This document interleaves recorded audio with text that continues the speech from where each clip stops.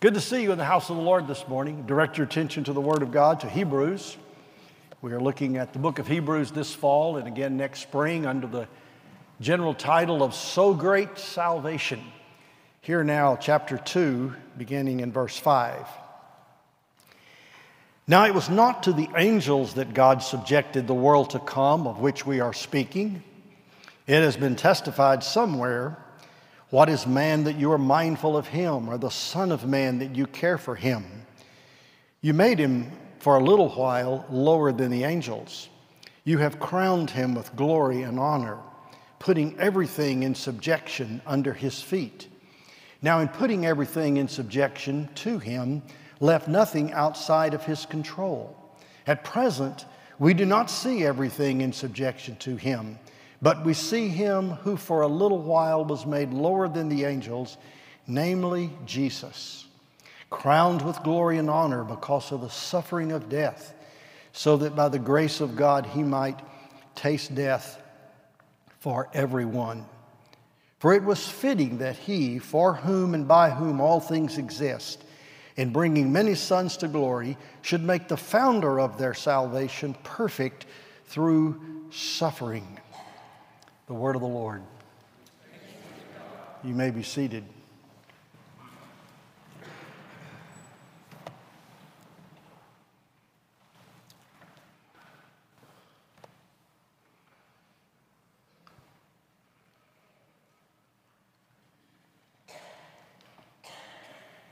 I'll divide the text this way. There in verse 8, it says, we do not yet see everything in subjection to him. There's something we don't see, something that's not apparent to us, something that we cannot grasp by our physical senses, and something that's kind of hard to understand and to be aware of. We don't see it. But then it continues in verse 9. But we see him who for a little while was made lower than the angels, namely Jesus, crowned with glory and honor because of the suffering of death, so that by the grace of God he might taste death for everyone. Something we don't see or something we do see. What we don't see is the way God's created order has been arrayed and exists, and then the awful thing that's happened to that created order in the fall into sin, and then God's work in eternal redemption whereby he intends to restore and redeem that which has fallen and that which is lost, and redeem and restore it to its original glory and beyond. It's hard for us to see that. We have to hear the word of the Lord with respect to that. The great majority of the population is willfully and deliberately ignorant of that. We just don't see it. But there's something we do see. And what we do see is Christ, Jesus. Jesus as he comes to us in the gospel, as we understand something of his glory and his honor, which we had with the Father before the world existed, and that which he laid aside to come to earth and to take up humanity. Complete, perfect humanity, that which God had created in the beginning. In the image of God, Jesus comes, the exact express image we found out in chapter 1. Very God himself coming in very human flesh. We see him. That's the gospel. The gospel is Bethlehem. Jesus came as a babe in humanity with human parentage and lineage, born into a circumstance, that very circumstance in which we're born in. Humanity with all of its limitations, finitude, and depravity all around. We see that. We see it in the gospel. We see how he had glory in his deity and humanity as he worked miracles and performed all of the wonders that we saw in the last week that we studied in the previous verses. We see that. We see him on the Mount of Transfiguration there with the Shekinah glory of God radiating his very person. We see that. We hear him on the Mount of Transfiguration talking about his exodus, talking with Moses about an exodus. Isn't that interesting? The exodus means his great moving out and coming out, his death, his decease. We see that. And in the gospel, we see him going to Gethsemane and there beginning to bear the sins of the world and the guilt and the awful shame pressing in upon him and pressing him in, like the word Gethsemane means, the pressing of the olives, so that there is intense suffering. And he said, I'm sorrowful to death. And as the sins of the world are laid upon him, we see him go to trial. We see him go to crucifixion, to his suffering. We see him go to his death on a cross, an awful, awful death of suffering. This passage speaks of suffering. That's what he was suffering. He was suffering not for his own sins, but for ours. He was wounded for our transgressions. He was bruised for our iniquity. The chastisement of our peace was upon him. It's with his stripe that we are healed, substituting in our place. We see that. That's the gospel. We see him laid in the tomb and there resting from his labors, for it was finished, his work and his accomplishment. We see him brought forth in power from the grave, in resurrection. We see him exalted and high and lifted up, ascended and enthroned. We see that. We see the gospel. It's the gospel that we need to believe. What we don't see is what is set out there in those first few verses. It says, it was not to angels that God subjected the world to come of which we are speaking. The world to come is the age viewed from the Old Testament perspective. The world to come is the world of the Savior, the world of the Messiah, the world of Christ, the world of the coming of the redemption, the coming of the hope of Israel. That's the world to come. And of course, it extends through the whole time of Jesus' life and ministry and the apostolic age and the centuries since and on through eternity.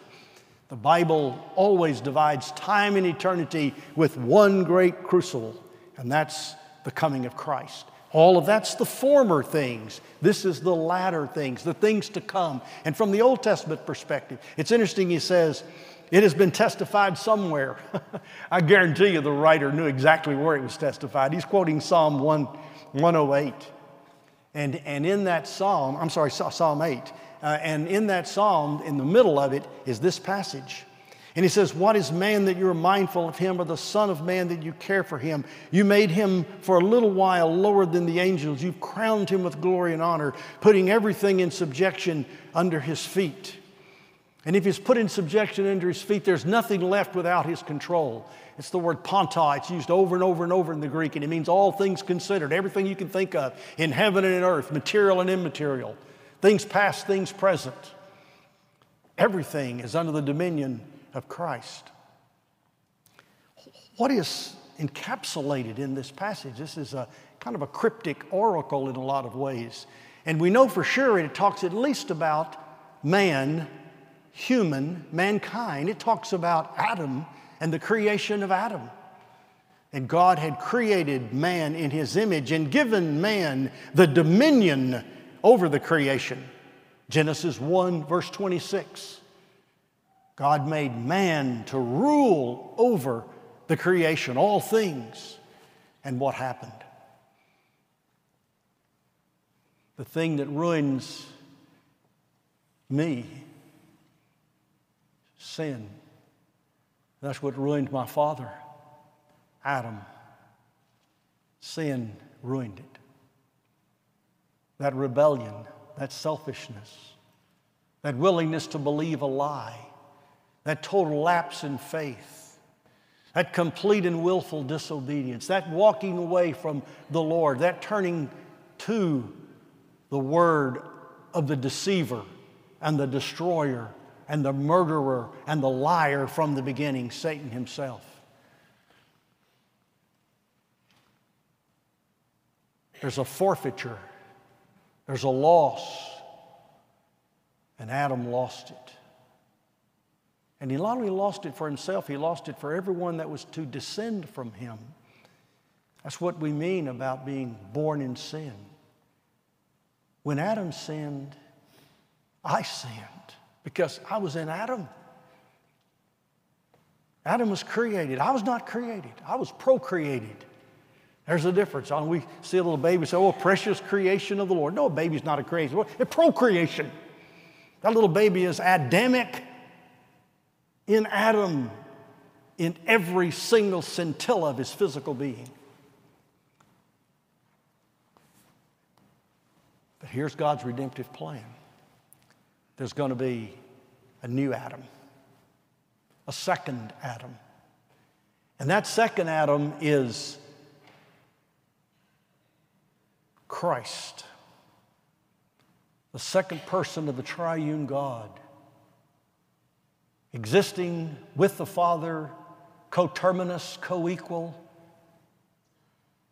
with the Father from all eternity, the eternal Son, is going to, in the marvelous counsels of the mysteries of the covenant of grace, he's going to take up Adam's condition. God himself is going to descend into Adam's flesh and come in Adam's race. And for a little while, all of that superiority to the angels that we spoke of in chapter 1, he's going to lay all of that aside. And for a little while, he's going to be made lower than the angels.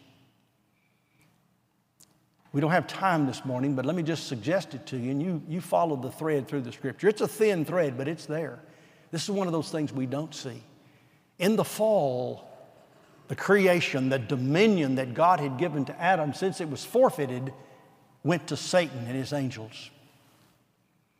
And that's why we have the territorial division of the entire globe under satanic influence, principalities, powers. That's where we have spiritual warfare. That's where we have Satan, who's called the god of this world. That dominion was lost in Adam, but that dominion is recovered in the second Adam, in Christ. We don't see that. That's hard to even understand and imagine.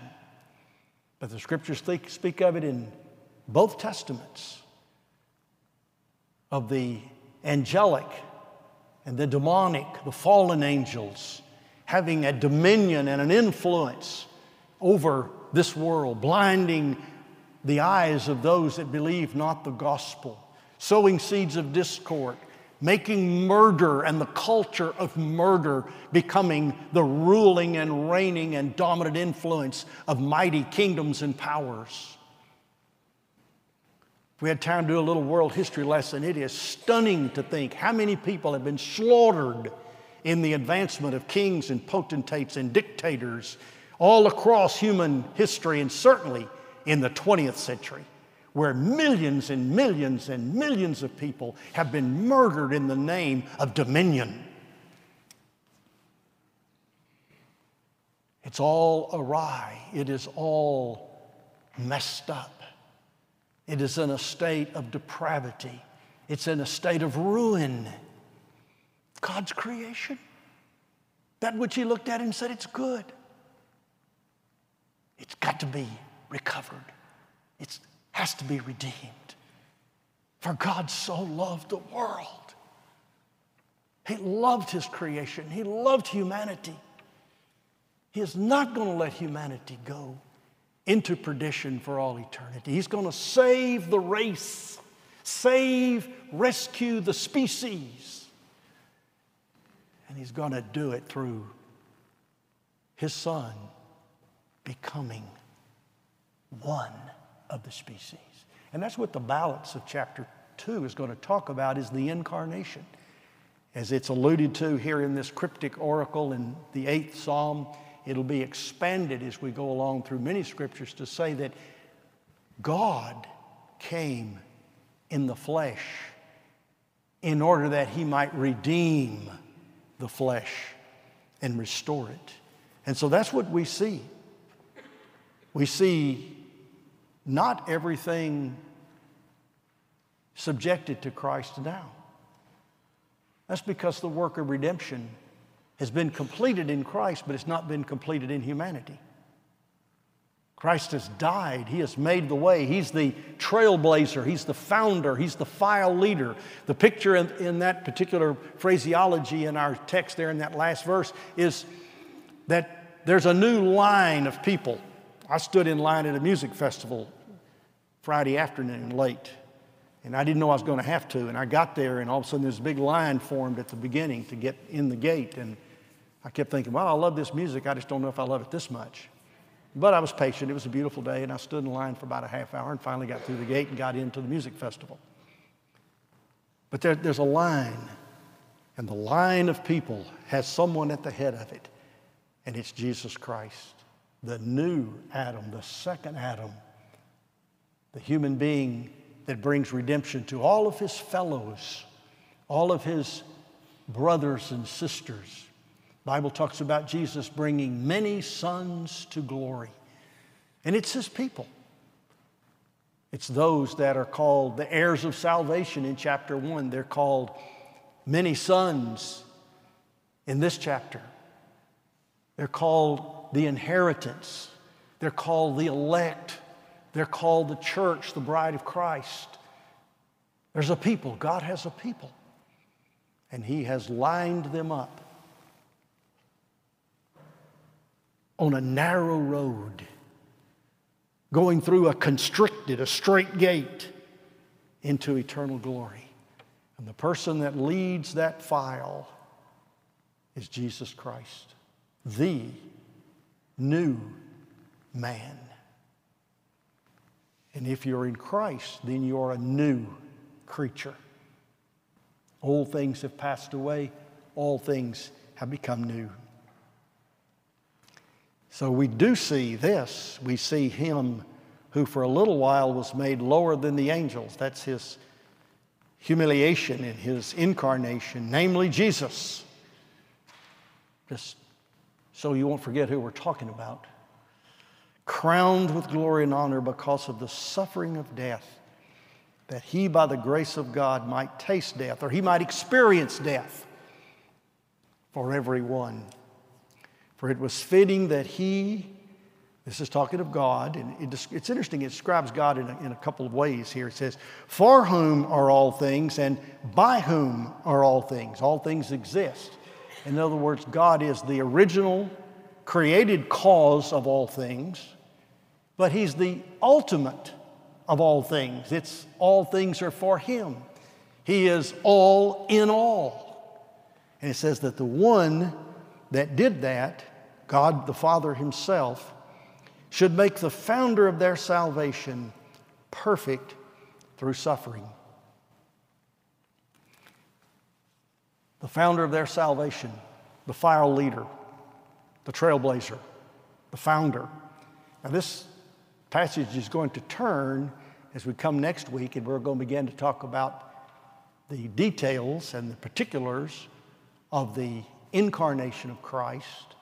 And then we'll move quickly into showing how Christ is not only superior to the angels, even though he's made for a while lower than the angels for the purpose of entering into humanity to redeem humanity, but he goes on to be one of them in so much as he is now the true and perfect and eternal high priest of his people. Not just the trailblazer, the file leader, the founder, the builder of the house, but he is the priest of the house.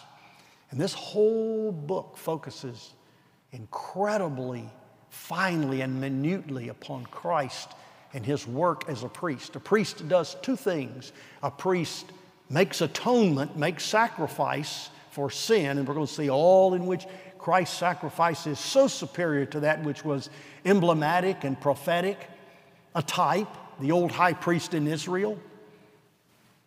The other thing the priest does is he makes intercession for his people.